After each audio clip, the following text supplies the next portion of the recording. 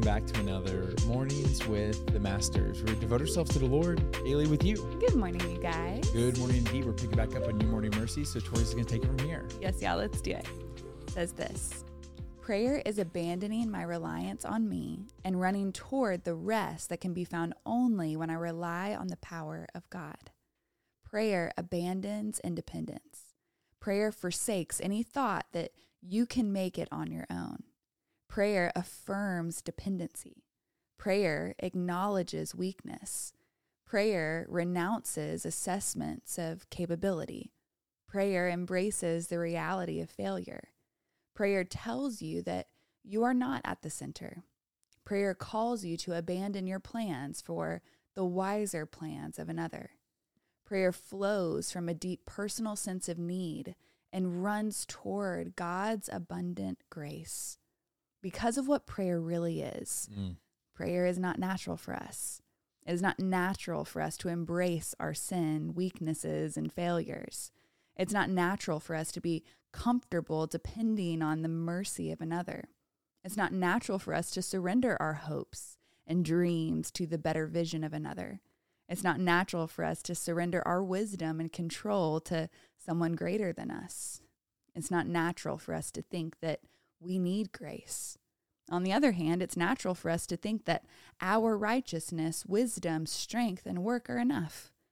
As a result, many of our prayers are the religious pronouncements of self-righteous people, the long wish lists of entitled people, or the impatient demands of people who are wondering what in the world God is doing. So many of our prayers aren't prayers at all. Here's the bottom line. We need to be met by God's grace if, in true humility, we are ever going to be able to abandon our self-reliance and pray for grace. It is only by grace that we will ever acknowledge our need for grace and worship God for the grace that He has so willingly lavished on us. Since prayer is fundamentally counterintuitive, we need grace to rescue us from our self-oriented religious meanderings, so that with humble hearts we may acknowledge God as the Redeemer King and cast ourselves on His gracious care. Prayer always forsakes the kingdom of self for the kingdom of God. And for that, we all need forgiving, rescuing, and transforming grace. This is just the kind of grace for which true prayer leads us to cry out. Wow. That was beautiful. So good. I think it said, prayer always forsakes the kingdom of self for the kingdom of God. Yeah. Yeah. I don't really have a lot to say about this one. It really made me just want to pray for God's will, because that part where you mentioned, about how prayer can just be like this mumbling of like self-righteousness. I don't remember exactly what it said, but it was just like, wow, I'm not saying all my prayer life is like that. I'm not saying all your prayer life is like that. What I'm saying is that prayer is so much more. And we always talk, every time we get on the topic of prayer, we always say it's so much more. But I think what I'm trying to allude to, it's so much more of God that we get whenever we pray and we connect with Him. If I didn't connect with Tori, I would not know her. I would not know her heart. I would not know what she wants me to do, if I didn't communicate with her. Yeah. And it's the same thing with God if we're not communicating with Him. And it's almost kind of comical to me, just kind of putting it out there for myself. It's just like, wow, I have a connection to the Creator of everything. And maybe 3 minutes a day in prayer. Maybe. You know what I mean? It's like, wow. Like the most powerful, intimate being ever to exist loves me, sent His Son to die for me, give Him a fraction of my day because I'm so busy. I'm just really busy. You know what I mean? And it's like, wow, Chad, like really? And that's just one of those things where that's when I'm treating prayer the wrong way. Yeah. But when I look at prayer for what it truly is, actually I'll say this, because I'm not trying to hate on myself when I'm using prayer the wrong way. When I'm only using prayer for like 1% of what it is what I'm saying.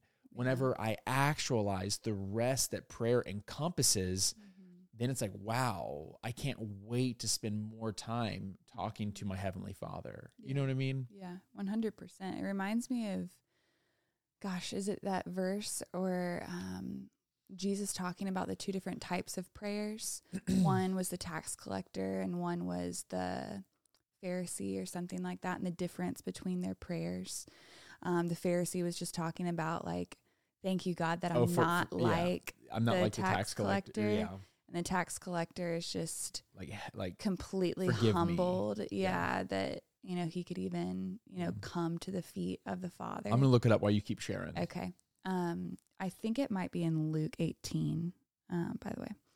But anyways, I was just thinking about, when he was talking about how we can come to God in prayer. And we as Christians, like if you are listening to this podcast, I don't think that prayer is something that's totally foreign to you. But just making sure that like prayer is so much more meaningful with humility. And like when you go into prayer, and that's why we always talk about when we start our prayers, we love to start with the adoration of God. And when you start adoring the Father, when you start magnifying his characteristics, when you truly start thinking about who he is, then everything else starts to come into perspective versus starting your prayer with supplication and like, this is what I need, genie in the bottle, please, you know, do this for me in my life. And how he was talking about like prayer forsakes, it says, one second, it says prayer calls you to abandon your plans for the wiser plans of another. And it's that whole thing of like, so often we're bringing our plans to God and saying, Lord, can you please make these plans work out? Versus asking the creator of the universe, who has the best plan in store, what his plan for our life is, and saying, Lord, would you reveal your plan for my life? And would you give me wisdom and clarity to walk that out today? I surrender my plans to you. I surrender my needs to you because I know, because I just took that time to acknowledge who you are and my deep need for you. And I just know as a woman, a lot of times our deep like need is for security. And we have this intimate relationship with a heavenly Father that we can find our security in completely. And yet do we, right? Like if we have this deep longing and sense for security, but we're running to different things to find that, when God's like, I am your security. Like I am what you need. And the fact that you can find that intimacy with him in prayer, again, it's like, if you're not, then you're not experiencing the abundance that he has for you inside of your prayer life. Yeah, that scripture was Luke 18. I'm just going to pick up and it says, by the way, I'm not smart. It was just like in the, it was at the bottom of the it was like there. That's so funny. 2 men went up into the temple to pray, one a Pharisee and one a tax collector. The Pharisee, standing by himself, prayed thus: God, I thank you that I am not like the other men, extortioners, unjust, adulterers, or even like this tax collector. I fast twice a week. I give tithes of all that I get. But the tax collector, standing far off, would not even lift his eyes up to heaven, but beat his breast, saying, God, be merciful to me, a sinner. I tell you, this man went down to his house justified rather than the other. For everyone who exalts himself will be humbled, but the one who humbles himself will be exalted.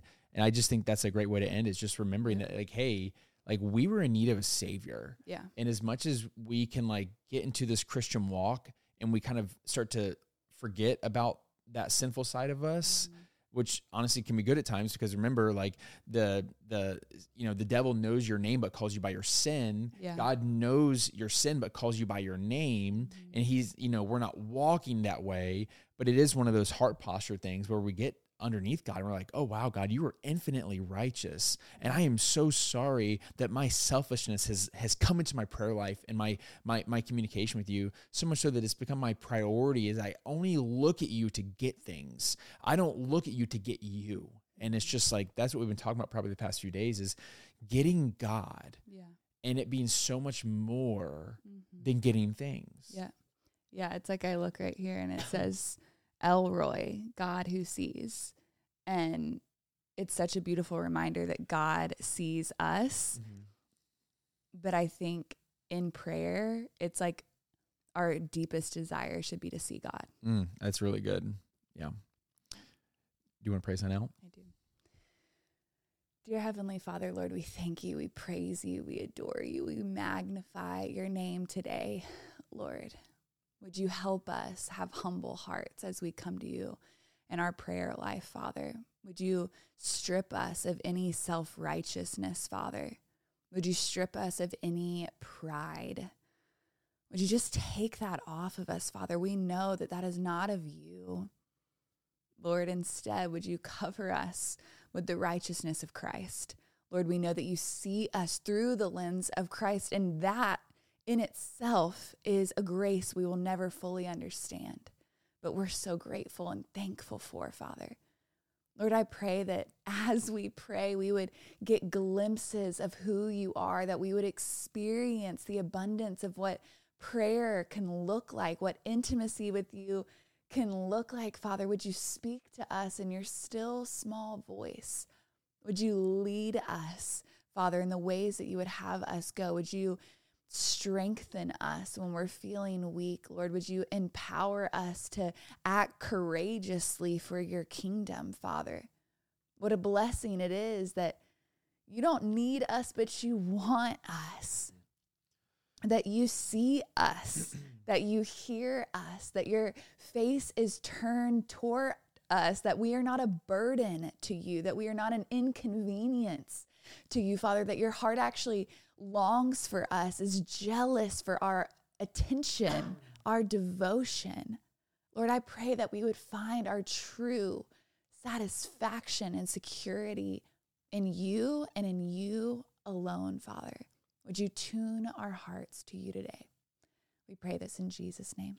Amen. Amen, God. Amen, God. In your prayer, I was reminded at small group this week, this guy shared that whenever we pray to God, he doesn't turn away. He leans forward to hear us. And so anyways, now's that perfect time to break out the worship music, break out the journal, and continue pressing to the Lord. Yes. And y'all don't forget that you are God's masterpiece. And don't forget that we love you. We love you guys. And we're talking to you tomorrow. Hasta luego.